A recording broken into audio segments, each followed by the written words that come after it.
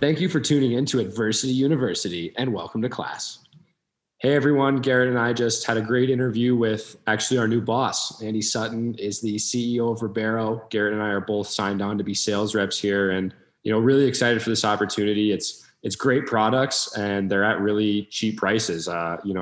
They sell direct to customer. They don't go through the middleman stores and that's going to save you guys money. And if you are interested in the product, Garrett and I will both have codes that you can use. If you just use my name in all caps, Giles, Giles, in the store, that gets you 5% off automatically. And then beyond that, team orders and other things of that nature, there are even bigger discounts depending on, what you're looking to do. So, you can reach out to Garrett or myself anytime. My email is seangiles@outlook.com. Garrett, you want to give me our email real quick? You can just send it over to Sean. All inquiries can go to Sean. All inquiries can go to me. All right. Yeah, we'll figure it out. But really excited about this. And, when you get into hearing his story, you've had a 16-year pro career after really not putting up great numbers in junior or the first 3 years of college hockey, switched from forward to defense. And hearing how he got through that, I think it was just being present. He repeated it a few times. Being grateful is being present. So over his NHL career, he missed more time than any other player over the course of his career. So many injuries back to back. And, he just he let go of those results. He wasn't trying to micromanage every day and he was just present. So that day he wanted to be the hardest worker in the gym. That day he wanted to put in the work on the ice to get where he needed to go. And it's just an incredible mindset to have and something that I think any successful person needs, whether it is in sports or, now he is an entrepreneur. Garrett, what did you think of today's interview with Andy? Yeah, well, just piggybacking off what you said, I think that's why he was successful in his NHL career. And I think that's why he's successful now with Ribeiro and every other, entrepreneurial thing that he's done is really just his mindset and his attitude towards tackling all these challenges. I mean, we talked to him how he had injuries in 14 of 16 years. Like that's a lot to weigh on a person. And the way that he talked about it, like it wasn't negative at all. He used it as fuel and use it as motivation. He talked about wearing that as a badge of honor. And, to be honest with you, I really don't think that like mindset and attitude like that is something you can teach. I think it's something that is kind of learned through going through the adversity and going through the challenges and realizing that if you have that attitude and that mindset, life is a lot easier and a lot simpler that way. And it makes going through tough times a lot easier to deal with. When you're negative or complain, it makes life a lot harder. And it may seem like a simple thing to be able to kind of flip that switch, like, oh, I'm going to be very positive. But once you kind of get on the tracks of a negative train or, it's hard to get off of. So it's something that you need to habitually practice every single day and use the tough times and turbulence in your life as positives instead of negatives. I think that sometimes we can kind of focus on what we don't have and something, simple that I've been trying to do when I do get in those negative headspaces is just kind of, think about the things that I do have and the things I am grateful for. Because once you start piling that list up, it's larger than the bad things. You're worried about 2 or 3 things not going your way. But, for me, I look back and I have such an incredible family and friends and, the opportunities I've had with hockey. It's hard for me to stay upset or, be frustrated with those things I don't have at that moment when I realize everything I do have. And, obviously those are going to be unique to every person, but it's just a little tip that I've kind of been doing lately and it's helped my headspace. I also find too, some of the things we stress and worry about, in 5 years aren't even going to matter. And usually, at least in my experiences, for the most part, things end up working out the way that they should. And a lot of times they're better than anything that we could have expected. And I think one of the hardest parts is we put expectations on what things should be right in our careers, maybe even relationships. And I think that is something we should try to stray away from. I think it's good to have standards, but when you have expectations for what something could be or what it should be, you don't enjoy, what is blossoming in front of you or what relationship is developing and accepting that person or that situation for what it really is. So trying to stay away from those expectations and really just living in the moment and enjoying the present. Yeah, he was really well spoken and it was a really fun interview. So I don't want to keep you guys from it any longer. Let's kick it on over to Andy Sutton. Hey everyone. We want to let you in on a tremendous opportunity. Garrett and I have recently become sales reps for Verbero, an unrivaled hockey equipment and workout apparel company. Verbero utilizes a direct-to-consumer approach that removes the middleman and drives prices lower than any other leading brand in the industry without sacrificing quality. Just one example is the gloves, which are already being worn in the NHL. Verbero's fully customized gloves with team names, team logos, player names, and numbers are only $90 a pair before the discount for using our codes. A rival competitor CCM base pair without customization is about $200 online. With over 25 former NHL players and over 20 of the top women's players within Verbero's powerful rep force, it's the only brand that is ran by people who understand the game better than anybody else. You can get an additional 5% off your entire order by using code GILES, that's all caps GILES, in the checkout under discounts. Thinking about upgrading jerseys for your team? Verbero has amazing customization and can get you looking better than every other team in the league. To save even more on bulk orders, team orders, or even set up a team store, contact me on social media or my email, SeanGiles@outlook.com. That's SeanGiles@outlook.com. Today's guest is from London, Ontario. He played 4 years of Division I hockey at Michigan Tech and then followed that up with a 14-year NHL career. He played for 7 NHL teams and also played a year of professional hockey in Switzerland. After his playing career, he is now the CEO of Verbero, an elite hockey equipment and apparel company. Thank you for joining the podcast, Andy Sutton. Hey guys, thanks for the time. Looking forward to chatting with you today. What was it like growing up in London, Ontario, and how'd you fall in love with hockey? Well, as you guys know, growing up in Southern Ontario, you don't have much of a choice, but it's, it was definitely great. My dad and I have shared a great bond in hockey all along. And, it definitely fell in love with the game through his love for the game. And then beyond that, you work hard at something and you hopefully you're good at it. And you have those, those friendships and that brotherhood that we all experience in the game. And it becomes an environment that you don't want to leave. And then I was, I feel like I was obviously very fortunate to be able to do it for a really long time. And it was definitely a natural progression, but I was all hands on deck. It wasn't like I was hedging my bets with much else.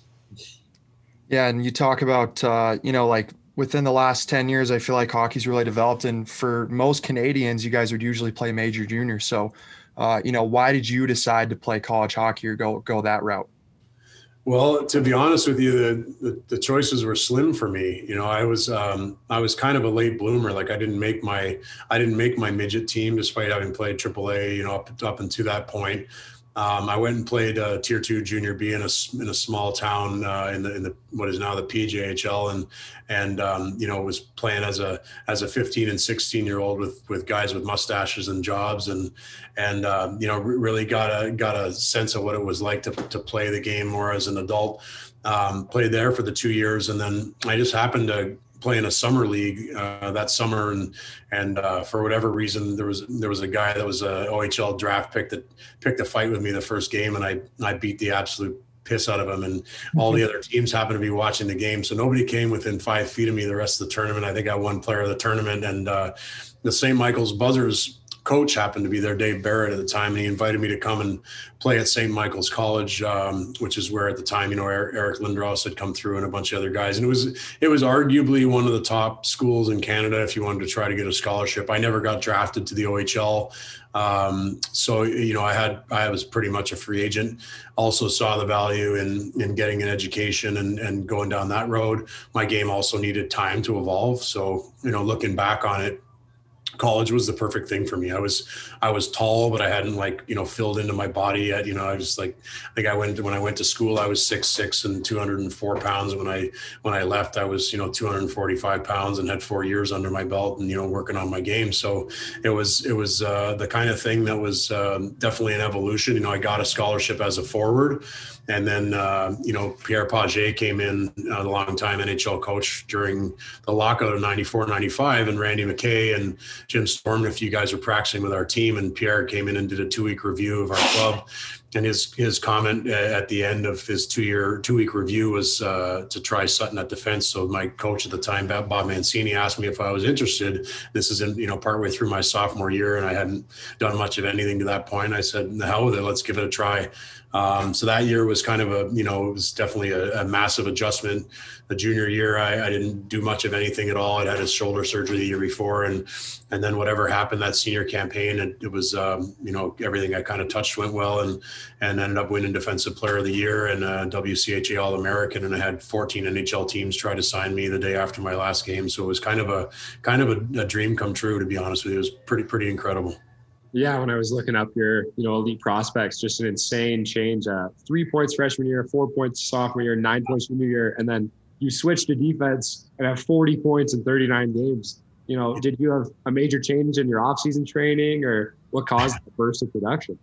Well, I'll tell you, and everybody thinks it's like training or it's something, and what I've come to realize is in my life in general, whether it's through hockey or business or in my personal life or whatever, there's a point in time where natural ability has to take over, and faith of like where you're supposed to be in life has to take over, because the more we fight things and the more we try to manufacture things, the more we try to exert control over something that's probably out of our control. So it was probably the time where I said, you know what, the hell with this. I'm going to give it one last kick at the can. I'm going to do it my way. I'm going to let go and see where this goes. And, that's got to coincide certainly with like being in physically good shape. Opportunity, the coaching staff has to embrace it and give you ice time, which I was able to earn, I think, and then make the most of. But at the same point in time, like I didn't worry about the future. I wasn't regretting anything about the past. I was present in that moment, just really honestly, just enjoying what was left of that, because I didn't know what was going to be around the bend. I never assumed there was going to be pro hockey for me around the bend, and I would never thought I would have lasted as long as I did. So it's I don't know, it was all kind of a all roads lead to Rome type of thing, but it was definitely I was right where I was supposed to be that year, and things were definitely flowing very freely. Was that like a present mental change that you try to do, where you told yourself like, hey, like I'm just going to be present, not going to worry about things I can't control? Or do you think that it just kind of naturally happened, and then as you look back, hindsight's always 20/20, you realize that is what had happened, or like you were maturing as a person, as a human, going through your college education, all that stuff, and the pieces just kind of fit together? Or is it like a switch that you flipped, like, hey, I'm not worrying about it, taking a day at a time type of thing? Yeah. And it's like, it's always that what comes first, the chicken or the egg thing, right? If you think about it, because what comes first? You have to have success to be able to let go and be present, or do you choose to be present? And then, if success is meant for you, then maybe that's what's meant for you. And I think it's the former. I think you have to let go first. I think you have to let go of results. You have to let go of expectation. And I think you have, more than anything, you have to be present, because if you think about it, and whether it's like you think about a pro golfer as an example, and all the lamenting they do over every shot versus when they go out and play with their buddies and shoot 62 in bare feet, with 6 Coronas, in their body. And I'm not saying that that's the answer, but I'm saying there is a space like where you've let go and you trust your innate ability, because we've all spent the time. We've all shot 10 million pucks, or Garrett, in your case, you've made 10 million saves. You've invested the hours. So you have the raw ability to the highest degree it's possible for you, is really only extracted, I think, when you're able to process in your deep subconscious mind, because, you can process, 10,000 times more thoughts per second there. So to try to overly micromanage it, you're spending a lot of time in a processor side of your brain that is only able to process a few thoughts at a time, versus being able to subconsciously analyze the game in a way that allows you to move faster and think quicker than other people. Yeah, in a sense too, me and Sean always heard it from a young age, like process over outcome. And for a long time, we didn't want to believe that. But I've come to the realization that what you kind of dive into the process and don't really worry about the outcome, life is honestly, it's easier to go through. It's much more enjoyable when you focus on the everyday task. And you talk about being present. I find those coincide with each other. When you're focusing on that, everyday activity, or being at the rink, being with your teammates, or in the weight room, if you're just there present, it makes life 1,000 times more enjoyable, in my opinion. Oh my God, doesn't it? Like, and to that point, like even just thinking about being grateful, right? And then giving thanks to that moment, that opportunity, because you especially if you're as lucky as we were to play, play professional hockey, and you're still playing, like to be thankful for that you're able to do that. I mean, that's just, it's so incredible, right? And so what, like you said, whether you're in the weight room, or you're waiting for the bus, or you're whatever it is, or you get to put on a suit and go to a game, it's like, you've got to be grateful for those moments. I think expressing gratitude and acknowledging that you're grateful ensures that you're present, because if you can be grateful for the moment, like we're all grateful to be speaking right now. I'm not spending time in what I got to do later, or my kids that are in the next room, and I'm taking them to the wave pool later or whatever. Like I don't need to think about that right now, because right now is all we have, and I think that starts with gratitude. 100%. It's very well put. And, you kind of mentioned and touched on it, but you didn't know if you'd played professional hockey. So I guess, as we're younger versions of ourselves, we all dream of playing in the NHL. So was your goal always to play in the NHL? And did you have opportunities to leave school early, or did you want to graduate with your degree first? Well, I think like any kid, especially, kids from Ontario, and I was born in the mid-'70s, and I think things were very much a certain way back then. And I think, the enamorment with with the NHL and stuff like that, being a player, was probably on steroids back then, because it was, I think that there wasn't many distractions. There wasn't Facebook and Instagram and all the stuff that kids are wrapped up in today. So I always had a dream of it. I never really, maybe in my deep mind, like I thought it was a possibility, and I couldn't quite put it together until I put it together. So in that regard, I guess it was always present in my mind. So when I was in the gym and at school, as much as I was studying hard, and this is back to being present again, if I was in the weight room, I was going to be the hardest working guy in the weight room. If I was on the ice, I was going to practice with purpose and be on the ice. I always had a chip on my shoulder, and I think that helped me a lot in hockey in general, and maybe life. And then I did have other opportunities, and it's funny because there's always these forks in the road, and looking back on them now, you can see how your life is a series of sliding doors, right? So my junior year was lackluster. I'd had a shoulder surgery, and then I played the whole year with my shoulder pads strapped to the top of my pants because I kept dislocating my shoulder, and, I got that repaired, I was given an offer by the U.S. Navy to come in and intern in D.C. for the summer, as I studied engineering at school. And for whatever reason, I thought to myself, you know what, I got one last kick at the can. And I stayed on campus for that summer. I worked there and stayed with two of the players from the team, and we trained hard. Sure, I mean we always trained hard, but we had fun, and I think I just, again, probably back to prison. Like, look, I might have only 1 year of this left, and I'm gonna enjoy the heck out of this and see what falls out the other side. So I turned down the opportunity and gave this a go, and during that time I allowed myself to think like how I wanted to manage that year. Whether it was in the gym or in my free time, I thought to myself, you know what, I want to do this last year here without stress. Like I don't want to stress myself out. I want to go out and just play with my heart. I want to go out like a kid on the street and just try those things that I know are inherently in me, to make sure that I'm as unique as I can be out there, and playing my true game without trying to overly manufacture something for somebody else. And it worked. I don't know if it was like destined to work or how that all works, but it was definitely something that made sense to me, and it definitely translated into my play on the ice. So I think, that was a big moment for me, and the realization that I could trust myself.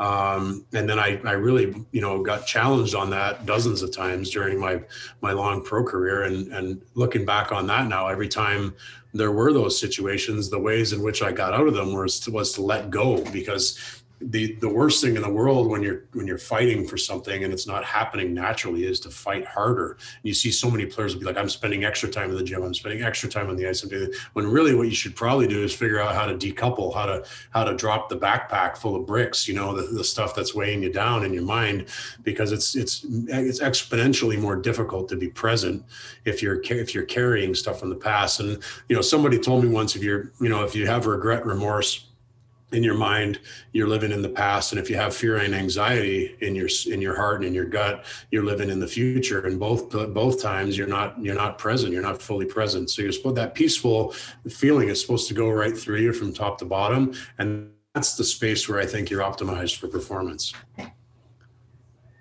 Yeah, I love that. And, being present, like you said, those extra 15 minutes on the ice, you can really accomplish a lot over the course of a season, because you add up all those practice days. And, if you stay out 15 minutes later than the other guys, it's going to add up to a lot of hours at the end of the year. And some of those little details can definitely help you out. But I also agree that, sometimes you can do too much and overthink it. So it seems like you definitely found that right mindset. And maybe that is the answer to my next question. But, I was going to say, it's one thing to make the NHL, but it's a completely different story to play 14 years in the league.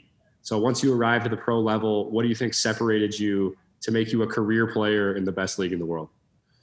Well, it ended up being 16 years when it was all said and done, because I did have a lockout year, and then I got paid my last year in 13-14 and never played a game because I had basically a career-ending knee injury. And you're right. I mean, it's impossible to make it. It really is. I mean, it's such a small percentage of players that make it, just even to play a game or have a cup of coffee, and then just to stay as long as I did. I mean, I honestly can't believe it if I really think about it, because there were so many challenges along the way. It wasn't easy. There was always something that you're dealing with when you're playing at the highest level. And I had 14 surgeries over a 16-year period. I missed more games due to injury than any other player over the course of the time that I spent in the league. I had over 25 fractures. I had a million soft tissue injuries. I mean, I literally was always injured. So I was always fighting that, trying to restore to my full self. And then you're trying to jump in. And a lot of times when guys are at, full game speed and you come off of a long-term injury, it was really hard, and then the, trades and, managing your life in the game and balancing that with a healthy lifestyle and everything like that. It's a lot. So, I mean, looking back on it, it was definitely a battle zone, but at the same point in time, it's the kind of stuff that makes you intrinsically and fundamentally a stronger and better person. And I think that's the piece I extract the most. I have great memories, amazing experiences. I feel really lucky to have been able to do what I do. And then beyond that, it sort of forged some characteristics that I carry forward in my life now that I think still help me to this day.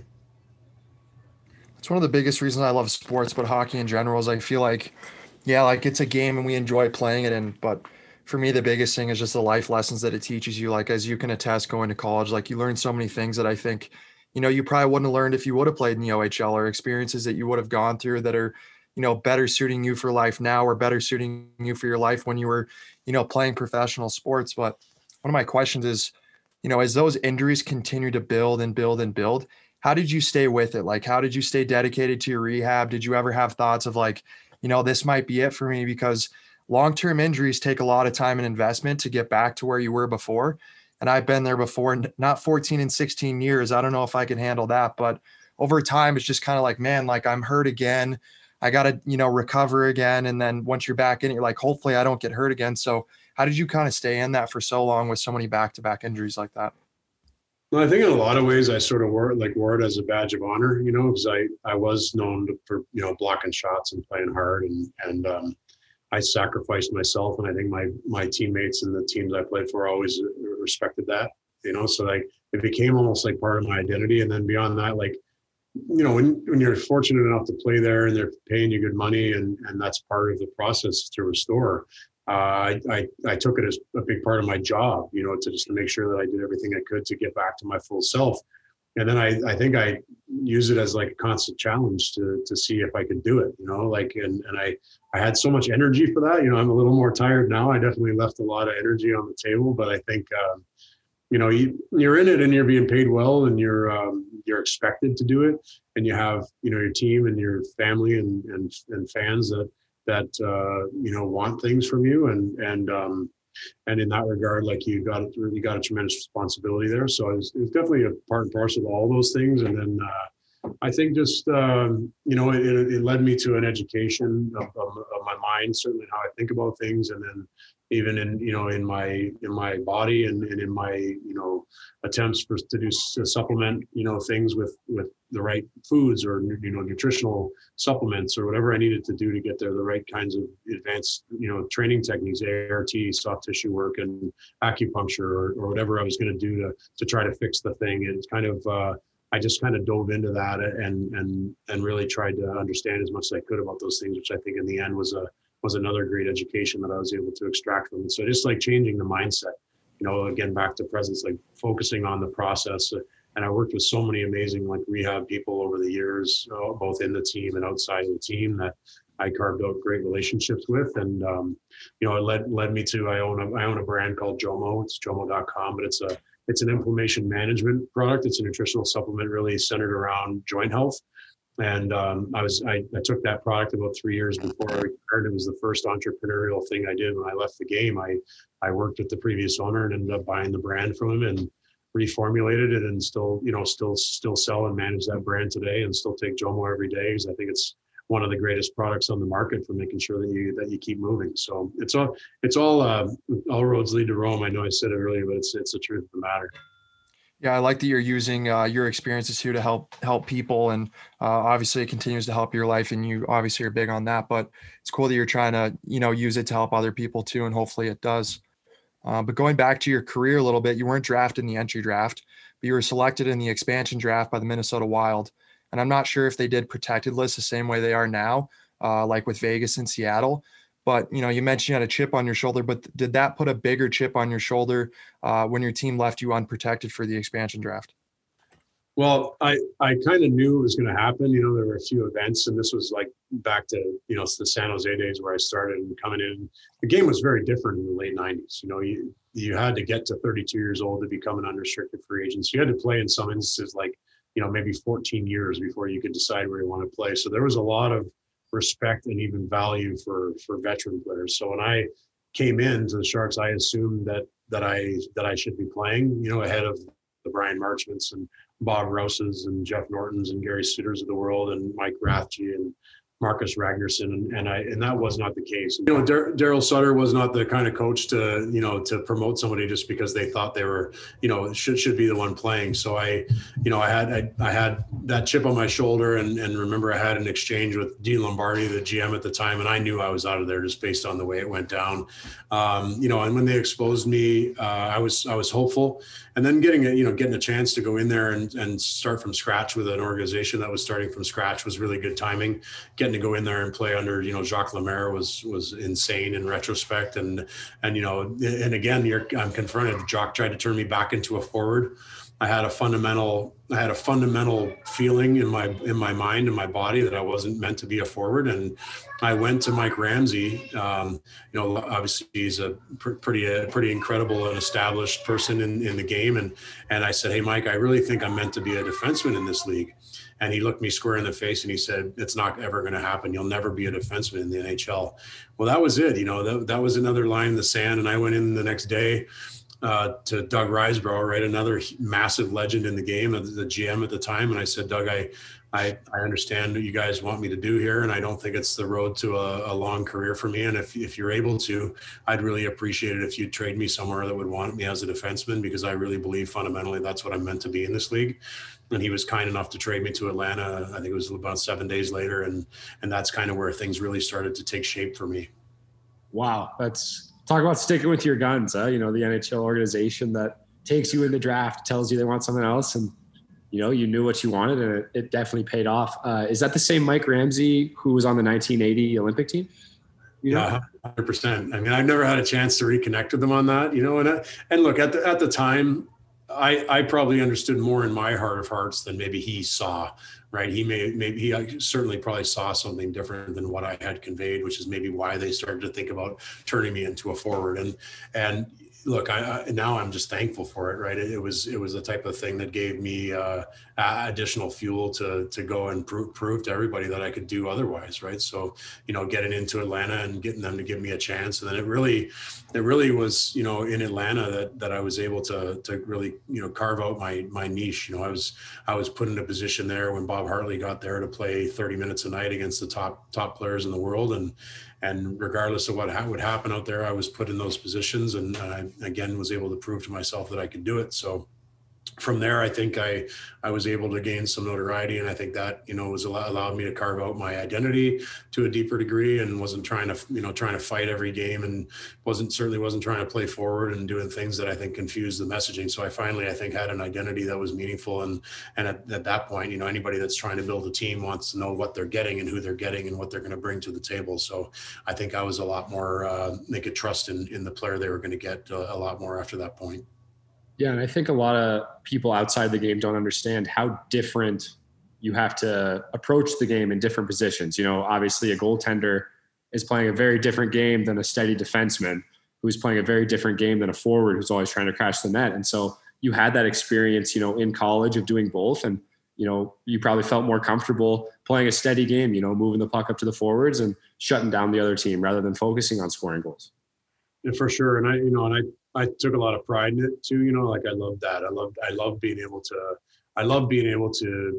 play against the other team's top players and to shut them down. It was such a tangible, and then to know that you're going to be put out the next shift, regardless of what happens, is that piece, that little bit of security where you're like, okay, I can just go out and trust my instincts and play. And then the other thing that I found was that, the top offensive players usually cheat more. So, and I was quick back then, especially in a straight line, and, I could jump in and join the play, and, and you had opportunities to generate some points too. And I was, even able to play a bit of power play there. So it was kind of a place where it all kind of married together. And then I really was able to create a much more solid identity. Yeah, you guys kind of got my brain turning a little bit, but this is kind of a weird thought or question, but I wonder if you could link like personalities to certain positions in hockey. Like if there's certain personalities that people have where they're more likely to play goalie or defense or forwards. We don't really have to dive into that, but something I thought of when you two were talking about that with, having a different mindset and how you approach the game. Well, you really can, and we're, at Verbero, we're partnered with a company called Elite Junior Profiles.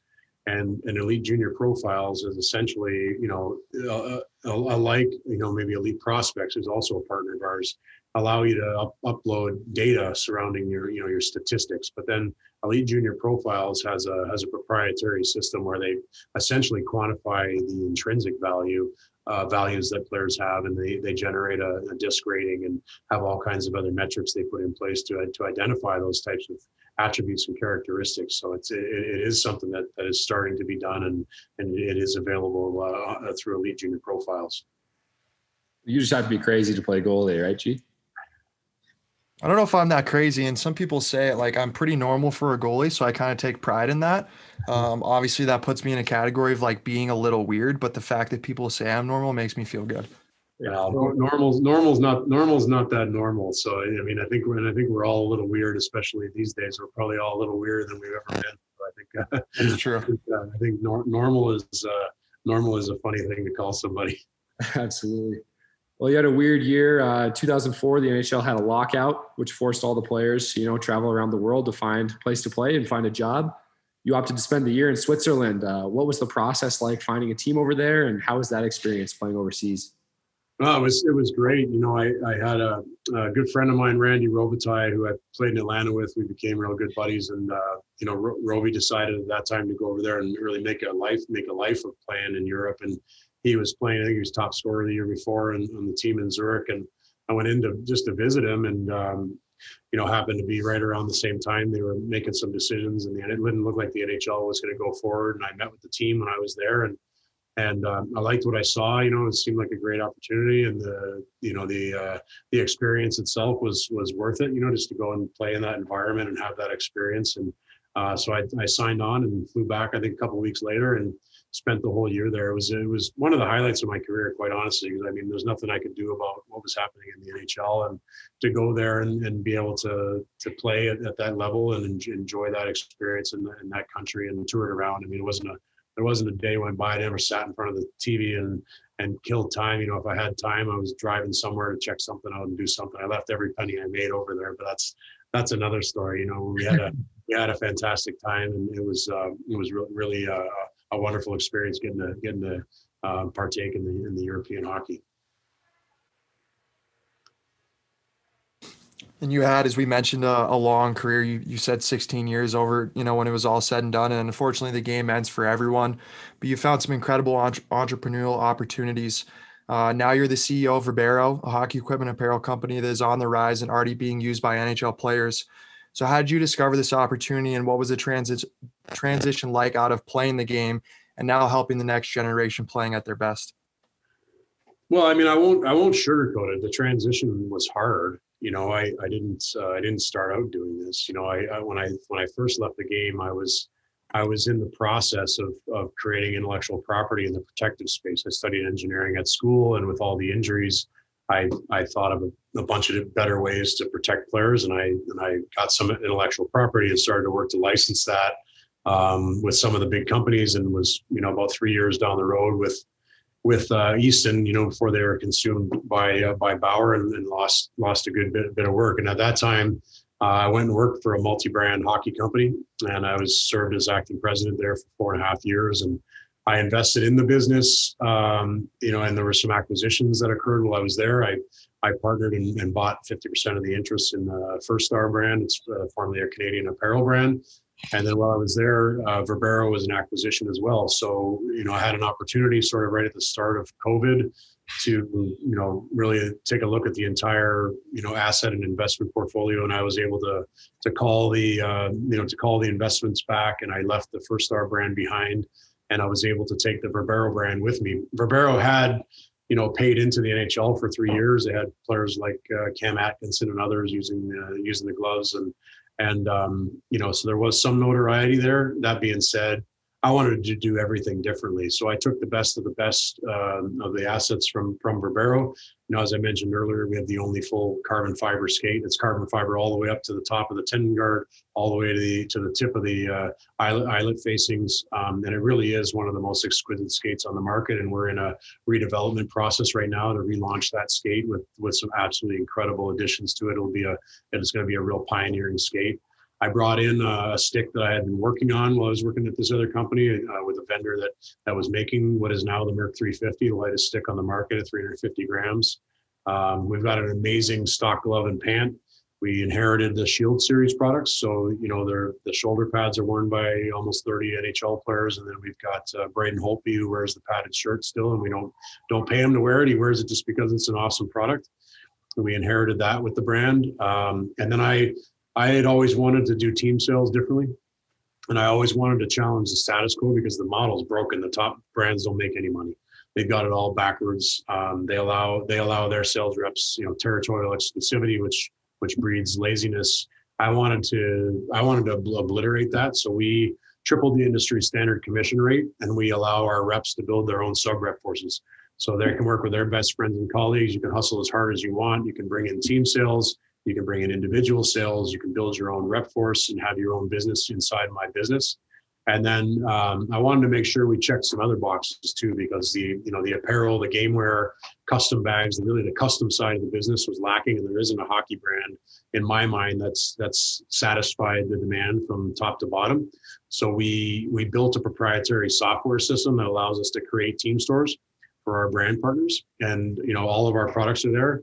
I bought an apparel manufacturing facility because I wanted to have control, and I wanted to make sure the goods were top tier. You know, I started by sending my favorite Lululemon, Travis Matthew G4 products because I really wanted the products to be stuff that I'd want to wear, not just like Me Too products.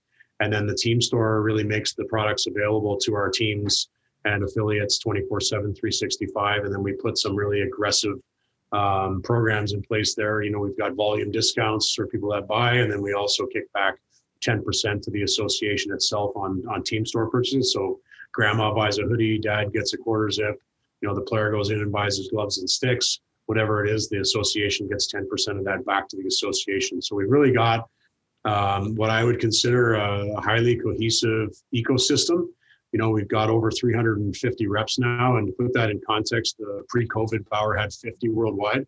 So we've got 7 times the amount of reps that Bauer has, and we're growing like crazy. And the team store is definitely a conduit.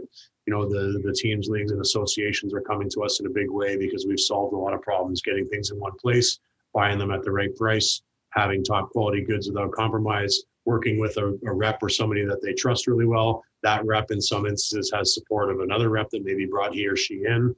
And then you've got the branding behind that, my name and face behind it. So there's a lot of credibility attached to one product, one purchase, one account. And in that regard, there's nobody that'll be able to compete with us because nobody can do this. And we're growing like crazy. Our rep force is compounding weekly. Our team accounts are coming in weekly, and I don't see any end in sight. What direction do you see Verbero heading over the next few years and into the future? Obviously, you're trying to push a lot of standards, maybe 10 years down the line. Do you think that it's something that, a lot of NHL players are going to be wearing? Well, here's the deal for me. That's the other thing too. The other brands have a top-down marketing strategy. So they pay into the NHL because they assume that because stuff's in the NHL, that's why players are going to want to buy it. I think that worked for a long time. I don't think that's the case anymore. I think the industry changed. I think you look at people and the way they buy through Amazon or they buy through Instagram, all these direct to consumer companies. That's the way people shop now, and we don't see any change in that. So for me, I look at this a day at a time. What can I do today to apply my full self to this? How can I make this better for tomorrow? And I'll just do that every day and see where this all shakes out, because we are growing rapidly, and I'm focusing on supporting that growth. And the products are rock solid. So I've invested the time on product already. Now it's a matter of insulating the service side, insulating our reps so that we can do what we say we're going to do when they bring in an account. And then, our account partners, making sure we can deliver, top quality goods on time without compromise. So, that's my focus. And then where it all shakes out in the end, I have no doubt will be a magical place. And I don't know what the end is just yet. Yeah, we're really excited about it. It sounds like it's a great opportunity, and obviously you have experience in the field. But what advice do you have for anyone who works in sales or wants to, start their journey as an entrepreneur? Well, I think the first thing to do is address your passions and your opportunity, right? You got to look at those two things. Beyond that, the best start is getting started. Rome's not built in a day. I know I keep saying it, and honestly, if I had tried this 5 years ago, it would have never worked. When I tried to start an equipment company coming out of the game, it didn't work. It wasn't the right timing. It wasn't the right product. It wasn't the right opportunity. You've got to just push. You've got to push every day, and then you also need to make sure that you're aware of the direction you're given, because the universe will direct you. You'll understand resistance and what that feels like, because truthfully, you have to work hard, without a doubt, but that's on some level you can't push water uphill. So you've got to trust those instincts and trust those feelings. And then I think beyond that, once you isolate on something that people want to hear, which means they want to buy it, you've got to figure out the best way to communicate to those people, support them, make them feel like they're part of the family. And then outside of that, it's just rinse, repeat. In the end, it's a great product, but the support, the brotherhood that you build inside the fraternity you build inside of your business, whether that's you're a sole proprietor, you're running a podcast, you're selling a product, you're part of a brand. You've got to carve out your identity, and you've got to support that with sort of ritualistic activity, and then you've really got to support it with passion, because in the end, passion begets passion. If I'm not passionate about it, I can't inspire other people. So, and then in the end, I believe everything is about sales. So you've got to inspire people you got to know your elevator pitch. You've got to understand the product inside out and backwards.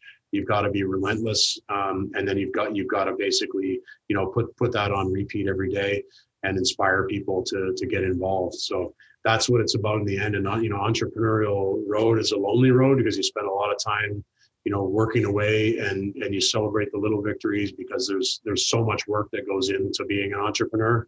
People need to understand how much work there is. Nothing's given, and definitely not when you're trying to carve out something from scratch.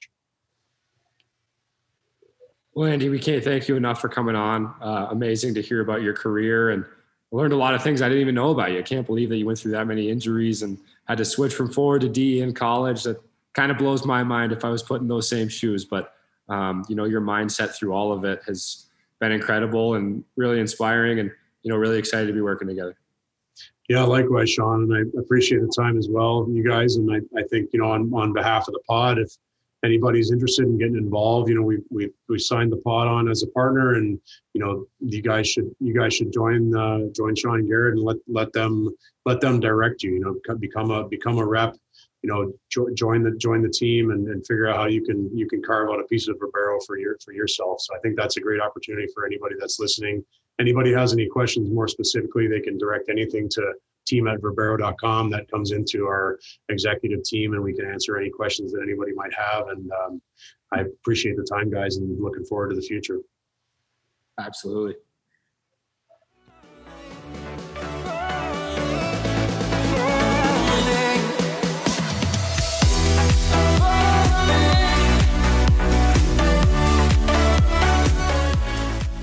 Thank you for listening to this episode of Adversity University.